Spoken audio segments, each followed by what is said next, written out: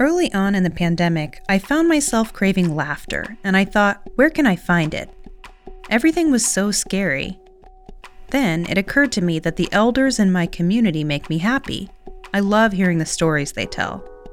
So we got here on a Saturday. I'll never forget. Tito Archie went out to get the paper, and it comes back, and it's like a foot tall.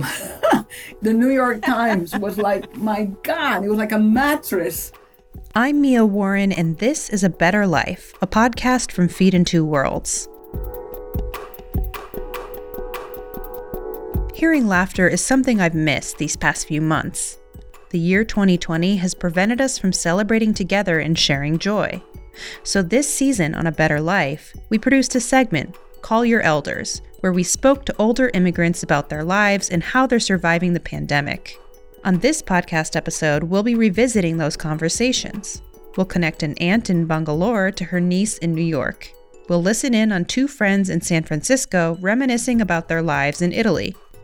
We'll hear a Greek couple on Long Island exploring new ways of being together. And we'll tune in to two Filipina immigrants writing a love letter to their adopted home of New York City.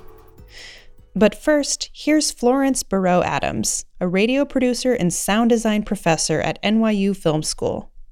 Florence lives in New Jersey. Shortly after lockdown, she called up her parents. They immigrated to the U.S. from Haiti in 1968 and now live in Florida. My parents, Monique and Eric Barreau, have been in self-isolation since March, rarely leaving home. Our family has kept in touch with regular Zoom sessions, and my sisters and I and other family members have supported them with home deliveries. I had a chance to hang out with them over the internet one Sunday evening to catch up. My niece Kristen, who lives with my parents, recorded their end of the conversation. Hi, can you start by telling everyone your name and how old you are? How many years can we hide? Do I have to say the truth? Whatever you want to say, Dad. My name is Eric Barreau. I'm the father of three beautiful ladies, and our family is made of 18 members nowadays. We have a big picture in the living room. We keep on looking at them and counting. And my wife's name? My wife's name is Monique Oyol Barreau. She just reminded me. I thought she was going to say it herself. So anyway, I am 82 years of age. How about you, Mom? I am 79 years old. That's right. And her name is Monique, by the way. Just say you called your name. Okay, so tell me, how was your day today? What'd you do? Well, normally, today is Sunday, first of all. The Sunday, we take Mass on the TV. Yeah. Lord Jesus Christ, who said to your apostles, peace I leave you, my peace I give you. And so when we wake up, I wake your mother up. I go make coffee for her. I bring her a breakfast, which consists of half a banana, and then she takes her coffee. I turn the TV on 243, which is where they have the Mass. So she has her Mass sitting in her footer there. Recliner. Drinking coffee, and that's the best way to go to church. So after that, we come down. Got dressed and have breakfast. Fix breakfast. You know who fix breakfast? Who does? I do. Just on Sunday. Oh, come on. On Sundays, he's the one. So how have you liked or disliked having the family taking care of you now that you're home? You can be honest. No, well, let me say that you Florence, our daughter that lives in New Jersey. Yep, that's me. Has been very, very attentive to our problems. Our needs. She made a list, ordered stuff, and had it delivered here. Mm-hmm. And in addition, the things that we have to renew locally on a regular basis, we're taking care of the Kristen, our granddaughter. And Jessica. And also our Monique's niece does the same too. She buys And when they come, she parks her car in the street, drop the bag, and say, I can't come in. What makes you happy? What brings you joy while you're home? Usually we do things together, you know, Yep. and we complete each other and What about you, Dad? When? occupy your time. I Not do- today. I take care of everything in the house. And let me tell you, when there's a light bulb to replace, if I go, they say, you can't go there. They think I'm a kid. Who's You know? they? Oh, well, They, the monitor. She's sitting on my left there. You mean Kristen, your granddaughter? She wants to know, who did that? How can you go up there? I said, well, I still do things, you know. So, anyway. So taking care of things, taking care of mom and the house makes you happy? Well, I'll say yes. Well, she's looking at me. I can't answer. I'll give you the answer another time. We'll Zoom later. Okay. Yeah. oh my goodness. I know that we've talked about, as a family, about the importance of you all getting some exercise and really taking care of yourself. Can you tell us what your routine is, what you have figured out to do in the house? Yeah. What we do is in the morning, we try to walk from the front door to The around. living room, the dining room. And I can have 9 laps or more in 5 minutes. And I keep on going, and your dad also. Don't forget, you asked me to put the music And on. he for you. go. She wants No, me he to put the doesn't- music because she He dances. does not volunteer the music. He's always, you know. Dad, you don't like to have the music on? He is. I don't want to say it. What is it? Say what? Go ahead, say it, Mom. Go for it. Say it. He say does it. not volunteer things like that, you know. He just go and making sure that he pass me, you know. Wait, you're telling me as you're walking around the living room, Dad feels the need to pass you to go faster? Several times. When we do the exercise, she is watching the time. I say, the time is good for you, but the number of time you go around, it makes a difference. If I can make 3 turns when she does one, if she does 15 minutes, in 5 minutes, I accomplish more than she does. I call that a little exaggeration. Well, If I said, okay, I'm going to walk for 15 minutes or 20 minutes, after 5 minutes, he's done. because I have covered what she covers in 20 minutes. Don't worry, because I don't care. I do what I have to do, and, you know. Right. How does this moment compare to other difficult times in your life? You left Haiti, you came to the States, you had to reestablish from scratch, like you had to start with from nothing. How would you say this time, this situation is compared to the things that you went through earlier in your life? So you're talking about When we by the time we came Yeah. to the States from our country? Yeah. We are more at home here than we were in our country. were young. Our life is like 3 parts. Our adolescence, we went to school, we graduated, and then we left Haiti. And we came to live in New York, New Jersey area. So that's part 2? That's part 2. And then We from raised there, the kids. we spent 20 years in that New York, New Jersey area. And then we moved to Florida, and we've been here 32 years. So more time in the States than we did in Haiti. But the life, for some reason, took us from living Haiti in the middle of a dictature where people were burning, people were killing people in the street, literally.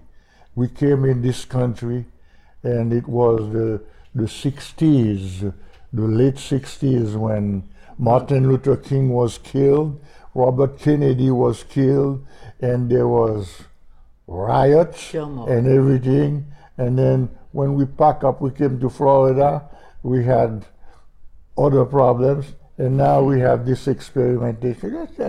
That's basically life. As a matter of fact, 9/11, we were in Florida. This is the Florida event of our experiment with big problem. We didn't know will life become normal again, the same as we do today.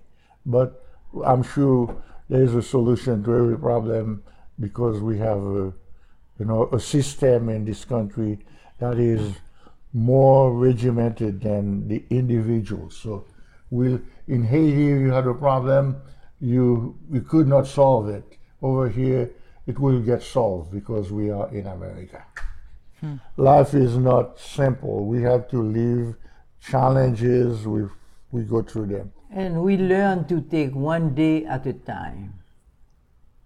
And that helped a lot. Because I always said every problem has their solution.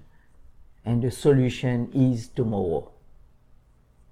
And with that philosophy, I really do not suffer much from anything, because I just let go. Well, thank you very much. But that was a pleasure having you. Awesome.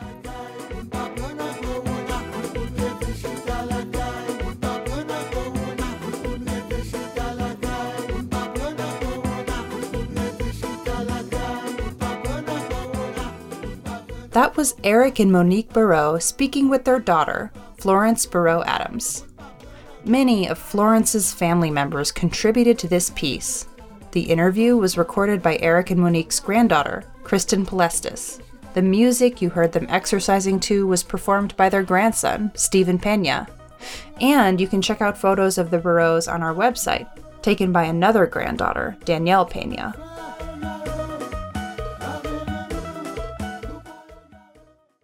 Next, we move to the West Coast, to San Francisco, where Sara Marinelli is a radio producer and writer. She came from Italy to the United States more than a decade ago. Sara's friend, Maria de Venezia, is also Italian. The two came together to reflect on life during quarantine. I never missed Italy as much as I did during the peak of this pandemic. In March and April, I watched videos of Italians playing music on their balconies every day, and I so wanted to be there.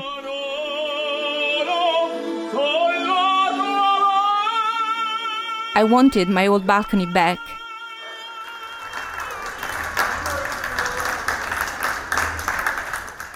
Instead, I was trapped in my apartment, hurting from the forced separation.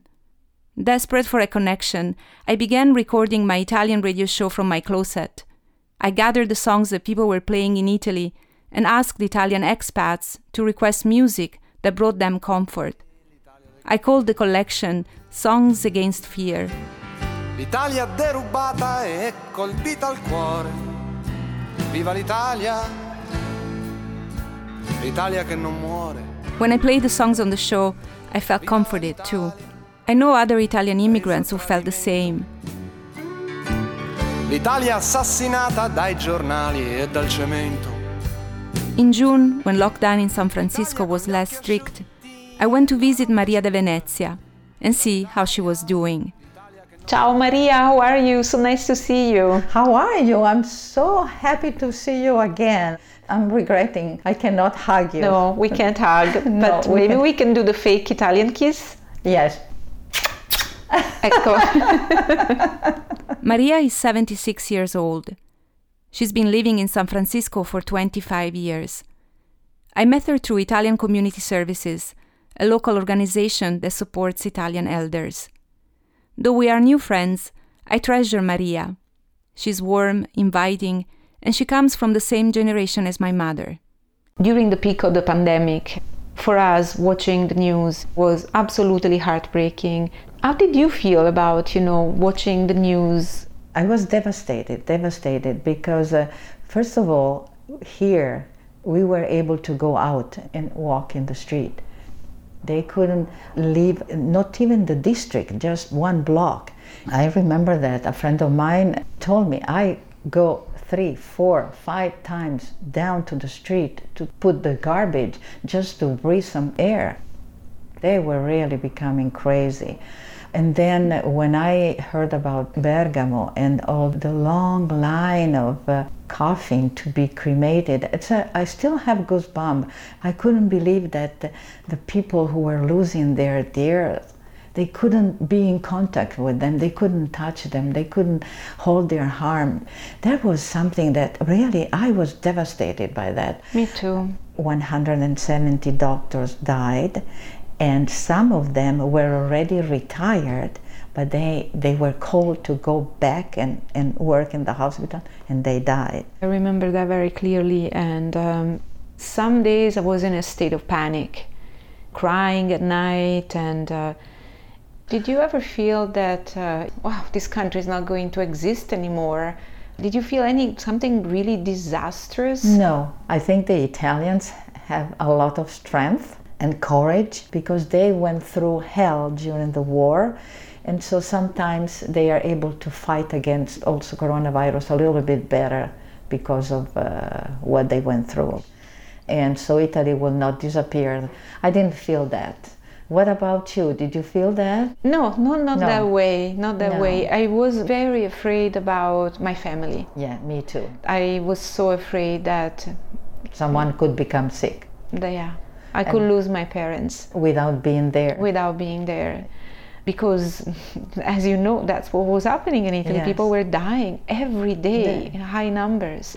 And I didn't know how to comfort myself. What brought you comfort? Many things, I have to say. The comfort is that to check the health of my friends and my family in Italy more or less every day.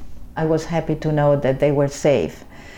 Another interesting thing that I started doing with my husband, who is a really good cook.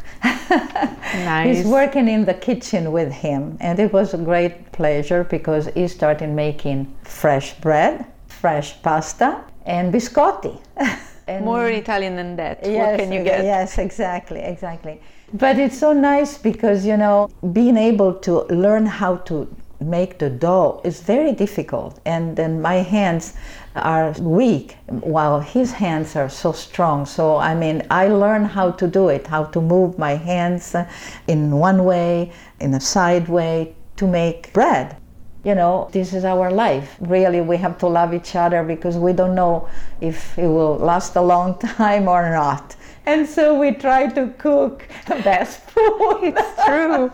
All those homemade. What about you? What did you do? What were your tools to overcome this terrible time? For me, when I was really in these days of panic, one thing that helped me a little bit to soothe the anxiety was to writing in Italian. And this is interesting because I've been here for 13 years. I've been writing stories in English, I've been working on a book in English. I thought for many years that I couldn't write in Italian again. Then suddenly I took an empty notebook in March and I started writing a diary. In Italian? Yes. I called it Letters to Italy, Lettere all'Italia, as if Italy were my lover far away from me. I would shut down everything and just sit at my kitchen table, and I felt that was home. It was a really strange sensation. I was not home, you know, but I felt like I was gaining something again that I had lost. One of the letters became an essay, and I called it L'Italia in una stanza. Yeah, it's like the song. Like the song, Il cielo in una stanza, yes. The sky in a room, and I thought, this is Italy in my room. And I was talking about sheltering in place, and I don't talk to anyone in English. And I write in Italian, I read books in Italian. For days, I could feel that I was immersing myself in Italy. The whole body was there. Exactly, the body, exactly. That's exactly what it was. I felt like my soul, my body was there. And it was an illusion that allowed you to suffer less in some way, right? Yes. Did you have anything similar that helped you to recreate this sense of home? First of all, we have a good selection of DVD that every year we buy in Italy, and so we decided to watch them again. We started from Sicily because my husband is half Sicilian, but Sicily is a very interesting island. So we started watching The Leopard. Then we saw La Siciliana Ribelle, that it's a movie that gives you goosebumps again. It's the story of a daughter of a mafioso. He was a mafioso, but he was a good mafioso. But anyway, I don't want to say anything, but it's a beautiful, beautiful movie. We saw Cinema Paradiso, and then Viola di Mare. It's the two lesbians in Sicily, and it's very, very, I mean, I like it a lot. Anyway, we were very concerned about enlarging our knowledge about Sicily. I did the same thing. I started watching some Italian movies that I had missed. Interesting that you started with Sicily. I definitely started with Naples. And I don't know if you watched it yourself. My Brilliant Friend by Elena Ferrante, the HBO adaptation. No, I didn't see it, but I read the book.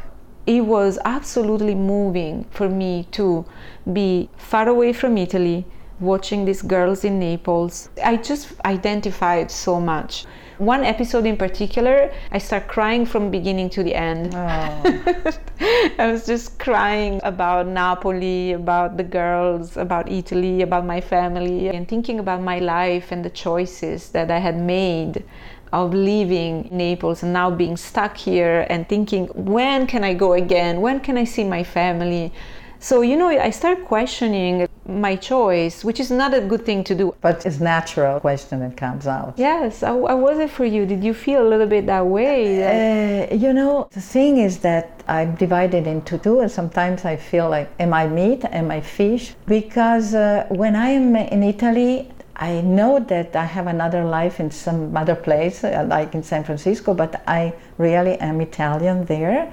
And when I'm here, it's already 25 years, I feel like, yes, I know, I have another life in Italy, but I'm here now. Sometimes is a struggle, what am I? Am I Italian? Am I American? Which is the best place to live? I start with comparing how many friends I have here, how many friends I've over there. I think people who don't experience this kind of life, they don't understand what it's inside your mind. I would have these dreams, especially during the hardest moment of lockdown, about streets of Naples, balconies, piazzas. I would wake up with these really vivid images in my mind. And it brought me comfort in the moment, but also a little bit of sadness because they were not real. Right, yeah, as soon as you wake up, you realize that they're just dreams. But still, it was like going back a little bit and being in Italy a little bit, and I mean, I'm still Italian. L'Italia derubata e colpita al cuore. Viva l'Italia, l'Italia che non muore. Viva l'Italia, presa a tradimento.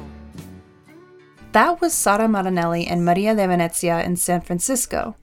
The songs you heard at the top of the episode were Nessun Dorma from Puccini's Turandot and Viva l'Italia by Francesco De Gregori.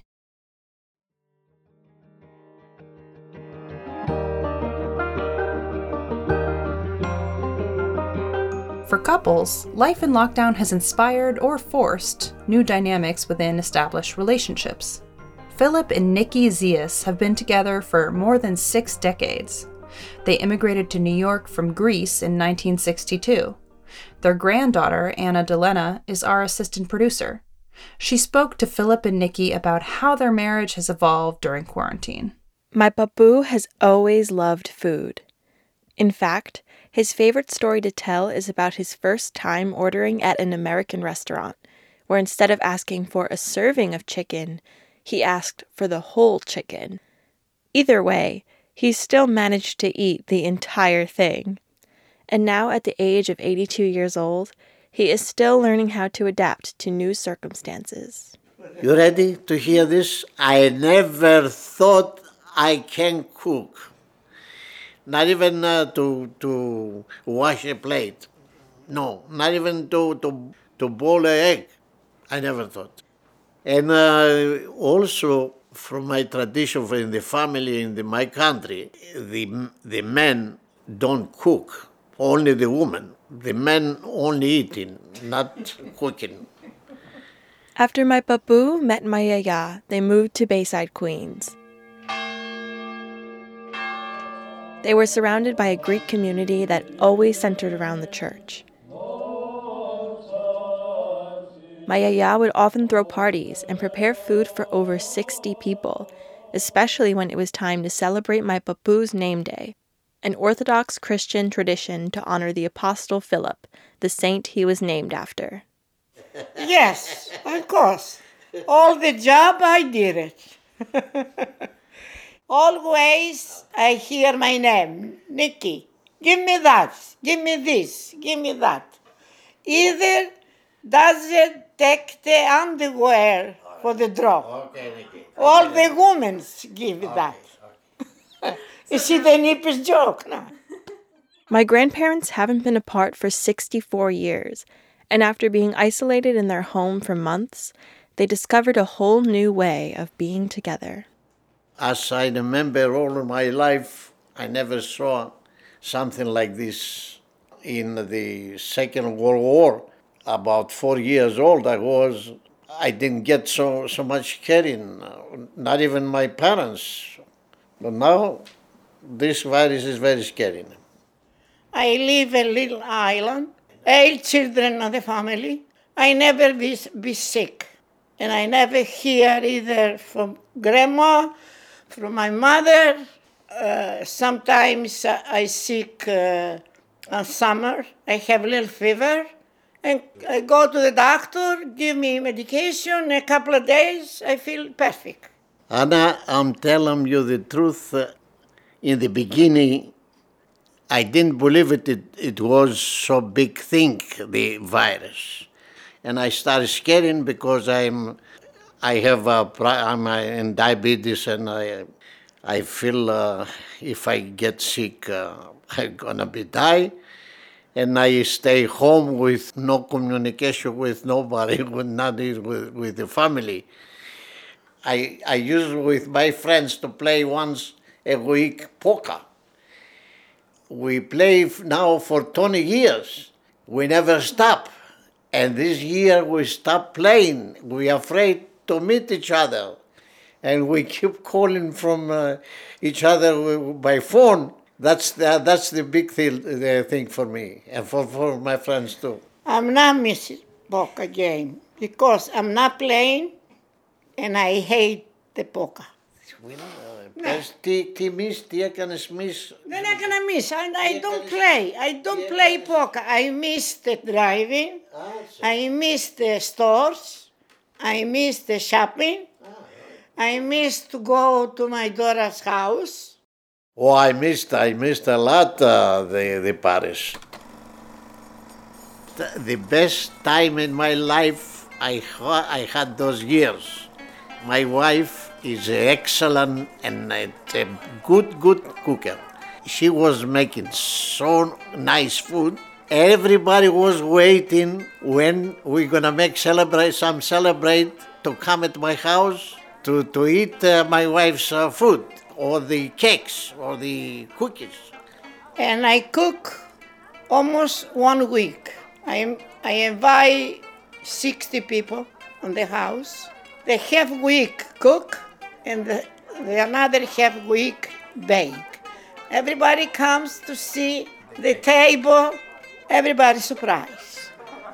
So I cook, I take care of the kids, and I'm sewing the dress I wear at the party. But we had music, a lot of music, live music. Γυφτοπούλα μου ωραία, γυφτοπούλα μου γλυκιά.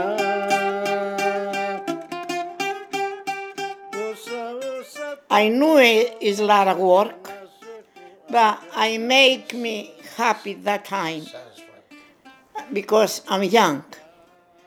But now I stop because I'm older, you know. The grandchildren come. So I make cake and I bring to my daughter house. Special kolorakia, the grandchildren love it. So now I wait, my daughter is gonna make Paris. Right now, I feel much better because I live together for my husband. I'm not going anywhere. I stay for 3 months inside the house. And I start to teach him to cook. I try to cook, and whatever I can, I know I do it. Whatever I don't know, I am asking. Every little while I'm calling her, how you doing this, how do you do this? You wanna κάνουμε χέμπολες ή... No. Fry? No. Huh? No. Fry. She's teaching excellent. I'm very, very happy. We cooking every day different food. I teach him a lot of recipes. Soup, dolmades, pita, stuffed peppers, leg of lamb, and potatoes. Pasticcio, moussaka. You like I cut some tomatoes from the garden? Yeah. We did it with a kind shrimps with sauce, but different way. And the sauce, we make a separate sauce, separate the shrimps. No, the shrimps they put on the sauce. Yeah. And then they have the rice white. And it's a lot of work on this. Too mess for the kitchen, but at the end you have a good food. I asked my papu, who is a better cook, you or Yaya? Whatever she knows, I learn exactly like her.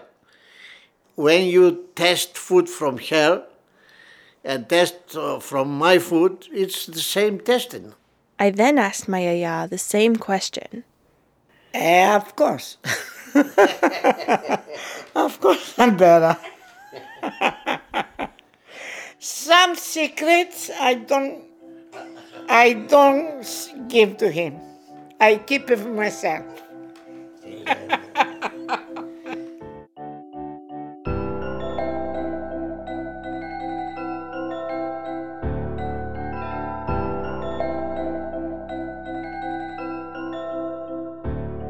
That was Anna Delena speaking with her grandparents, Philip and Nikki Zias. The music you heard was a Greek folk song called Yiftapula, which translates to gypsies. It was played and sung by Philip Zias on his bouzouki. You're listening to Call Your Elders, a special presentation of A Better Life, a podcast series from Feed in Two Worlds. In most of these conversations, our producers were checking in with their immigrant elders. But for this next one, we decided to switch it up a bit. Rama Reddy is a travel and food journalist in New York City. Although she's lived in the U.S. for years, Rama remains closely connected to India and the people who shaped her as a young woman. Here's Rama. My Aunt Indra is an alert and sharp 93-year-old, and I've always admired her for her grace and intellect. She lives with her son and daughter-in-law in Bangalore. I lived with my aunt for a couple of years as an undergraduate, while my parents were living abroad. I've been thinking about Indrata a lot these days, so I called her up to see how she was doing. Who's the one person that you want to hug when this lockdown is over? Can I give you a hug from here? All my lovely nephews and nieces, I love, and I could hug all of you and bless you and hope things go well for all of you. That is so nice. I'm giving you back my hug and all my kisses. We are going through such a difficult time right now with COVID-19. Have you ever lived through anything like this in your life? Never, Rama. But I remember long ago, my mother's aunt, she said there was this terrible disaster that came as an influenza in the turn of the century. She was a very elderly person, like I am at this age. She was at that age when she was talking to us. She said, you don't know the hundreds of thousands of people who died during that flu. But she would still have horror in her voice when she would talk of that age. She was a young woman at that time. But there wasn't this isolation. People would get infected and they'd die. This pandemic was the first time where people were made aware of the seriousness. It was almost like an attack on humanity, this thing. And you didn't know whether you'd pull through. Indrata grew up during British rule in India. Her father was Director of Agriculture of the Madras Presidency, an important position in India's agrarian economy. I asked Indrata to describe a scene post India's independence, when she was in her 30s. We used to go up to the hills every year for a short fortnight visit, and we used to go to Ooty, which is in the Western Ghats. It was a very small town when the summer heat and the dust was unbearable in the plains. And we'd go to the hills and it would be so beautifully pleasant. There was no dust, there was no heat. I remember walking into the glades. There would be pine trees and eucalyptus trees, and the perfume of the pine needles when you tread on it, get that beautiful smell. Your feet would crunch on the pine needles, and there would be these massive eucalyptus trees with their bluish green leaves, and walk down and find they're not farmers, they're really tribal people. They would collect wild mushrooms and strawberries and pack them in little baskets with leaves tucked into the basket, and they would put the wild mushrooms on top so that the basket would look chunky and nice for the buyers. The strawberries, they were small but very sweet and made a perfect dessert with cream and a dusting of sugar.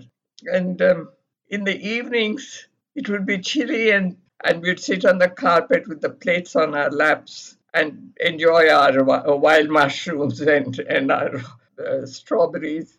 I'm curious, how was life like during the British occupation? Did you have any interaction with the British? When I was in school, I went to a school in Ooty, which was a convent school, and most of the children there were the children of expatriates who were posted in the plains, and they wanted the children to escape the heat, and they were sent to Ooty. And there were lots of girls. They were very, very friendly. Yeah, but do you think it was comfortable for all of India during the British period, or just for upper class Indians? I don't think everyone was happy. There was a lot of resentment. There was that feeling that they were the rulers and we were the ruled. I remember my father once came home furious, and he was telling my mother that he had a brush up with one of the advisors who was an Englishman, and he had been particularly rude in spite of the fact that my father was the head of the department and so highly qualified. The other man, who was an Englishman, thought that he could push him around. That was their attitude. How do you feel India is today in comparison? We're, of course, extremely proud of the fact that we are free and we are independent and we are respected. And we count as a country that matters in the world affairs. What's your hope for tomorrow? That I should pass away peacefully, Rama. There's nothing more that you want out of life.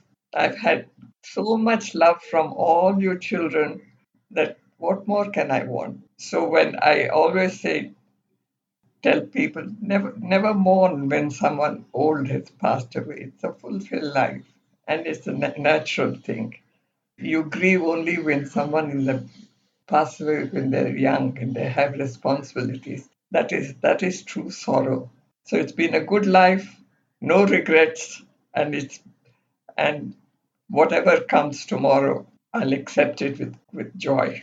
When I was in college, you opened your home to me and so many of my cousins, and we came and stayed for many years. And one of the things I loved the most was having dinner together at 7 o'clock every night. And it was so beautiful.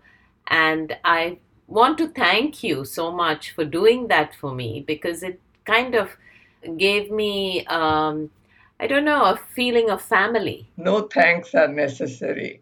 I loved having everyone. And I was so happy that you were there, your children were there to give companionship to my two children. It gave me so much joy just to see a house full of children and you being all happy and laughing and argumentative and yet loving each other and spending time together. I felt it was a blessing which gave me as much pleasure as it must have been to you. I still remember you as a child coming and sitting on my lap and me holding on to you. I felt blessed that I was able to communicate and love so many people without there were no conditions. It was an unconditional love that I had for all of you. I felt it that way too. It was true unconditional love. This has been such a beautiful conversation with you. So thank you so much. Okay, darling. My love. Give my love to the children and to Harish.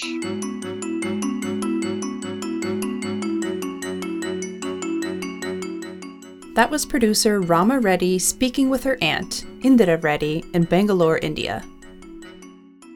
For our final Call Your Elders, we have a conversation between two Filipina immigrants from different generations who have made New York City their home. Rosalind Tordesillas immigrated to the U.S. from the Philippines in 1989.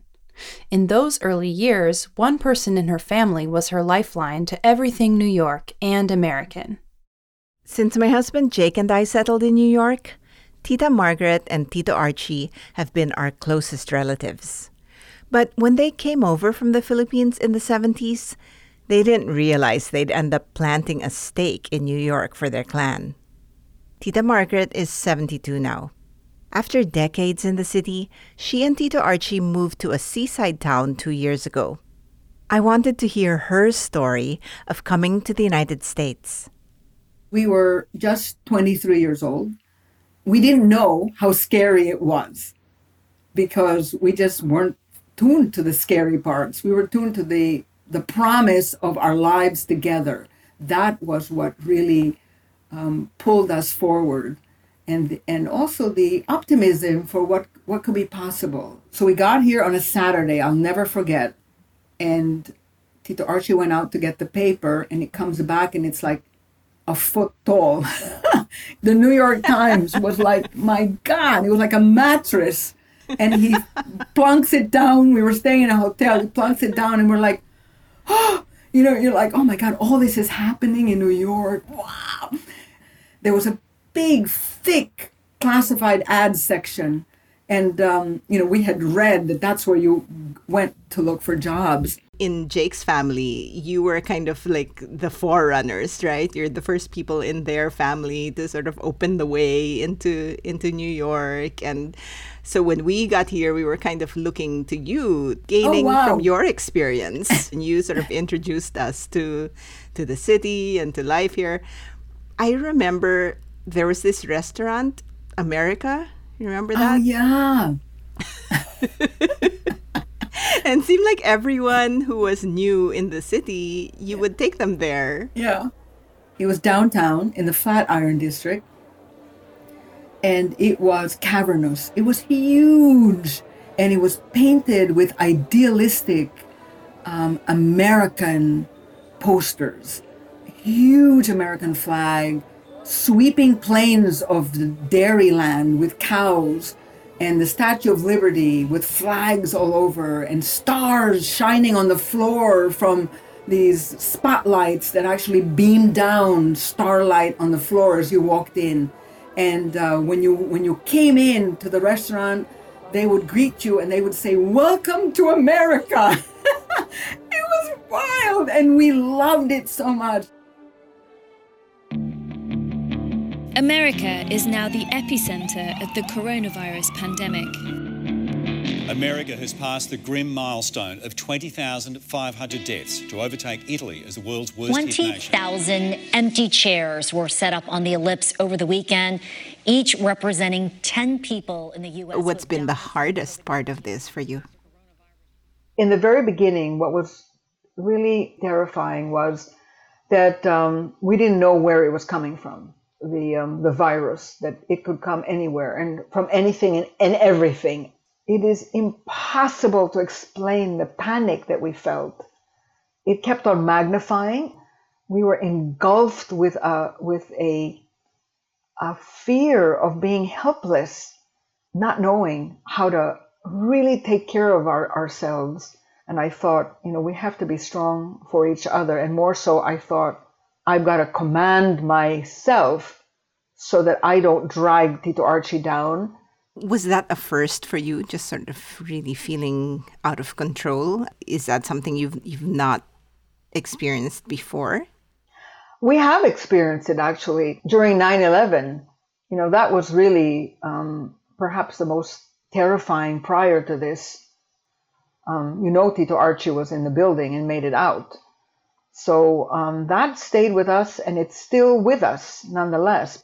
But this was a very different experience. It was like something's coming in and it's going to take over my health. And versus a bomb is going to explode and we're going to be blown to smithereens. You've seen New York come through really bad things, right? Yes. This pandemic, it was really hit hard. Do you have a response to people who think like this is the end? Yeah, when we went through the worst of times for us during the horrific fear that engulfed us during 9/11 and wondering if we'd ever see New York come back. New York was on its knees. New York was decimated. People were leaving. People were cursing New York. Some people don't even realize what 9/11 was. They read the stories about it, but did they feel like a dagger in their heart that reached in and extracted their entrails? I mean, no. But that's how we still feel about it. And we were even wondering if we had to leave then. But we always wondered about what would happen next. You can carry that thread through New York's, the spirit that crashed, lifting itself back up, lifting the people with it, and the people striving to make it even better, and then crashing down again with new people.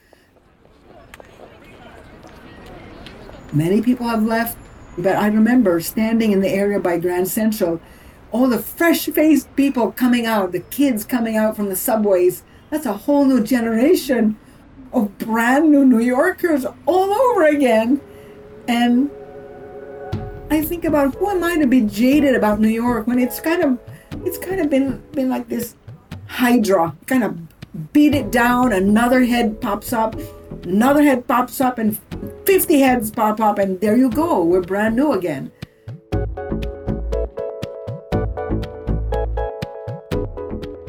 With 9/11, you did go through like a really horrific time of it, and things were really dire. But did you at some point say, we survived that, we're going to be okay?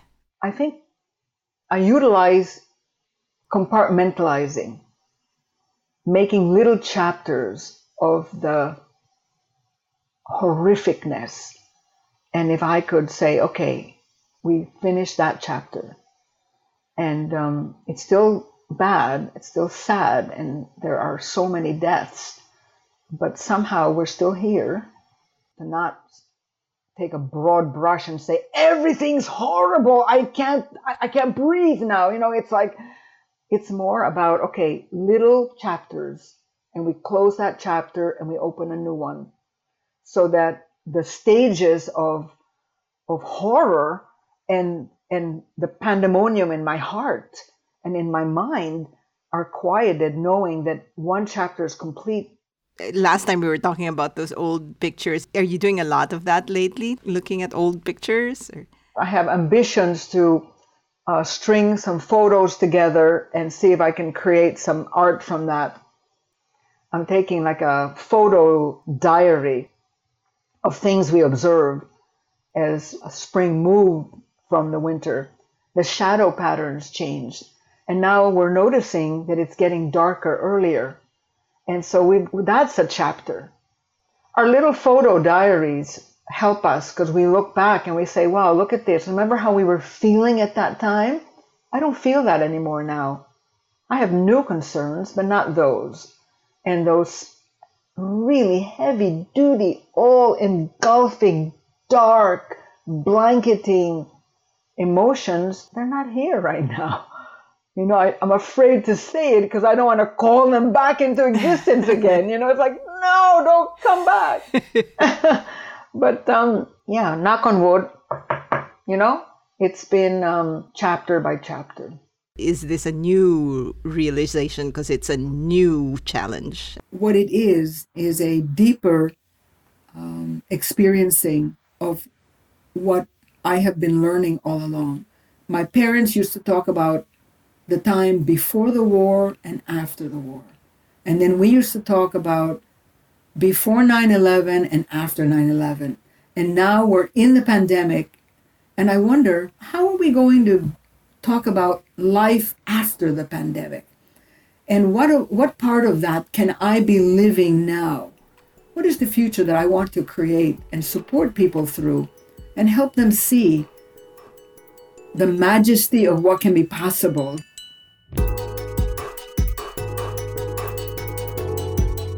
That was Rosalind Tordesillas speaking with her aunt, Margaret Gomez. To see photos of the people who you heard on this podcast episode, visit our website, abetterlifepodcast.com/episodes. This episode was produced by Kenny Leon and me. The Call Your Elders conversations you heard were produced by Florence Barreau-Adams, Sara Maranelli, Anna Delena, Rama Reddy, and Rosalind Tordesillas. Our audio engineer and senior producer is Jocelyn Gonzalez. Our assistant producer is Anna Delena. Our development coordinator is Alejandro Salazar Dyer. Our executive editor is John Rudolph. Special thanks to Zahir John Mohammed. Our music was composed by Fareed Sajjan. I'm Mia Warren. Thanks for listening.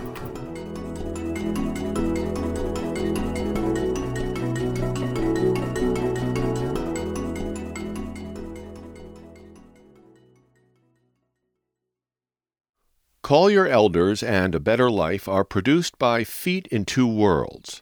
For 15 years, Feet in Two Worlds has been telling the stories of today's immigrants and advancing the careers of immigrant journalists. Our supporters include the Ford Foundation, the David and Catherine Moore Family Foundation, the Ralph E. Ogden Foundation, the Listening Post Collective, an anonymous donor, and listeners like you. To support our work, visit us at abetterlifepodcast.com. Feet in Two Worlds is a project of the Center for New York City Affairs at the New School.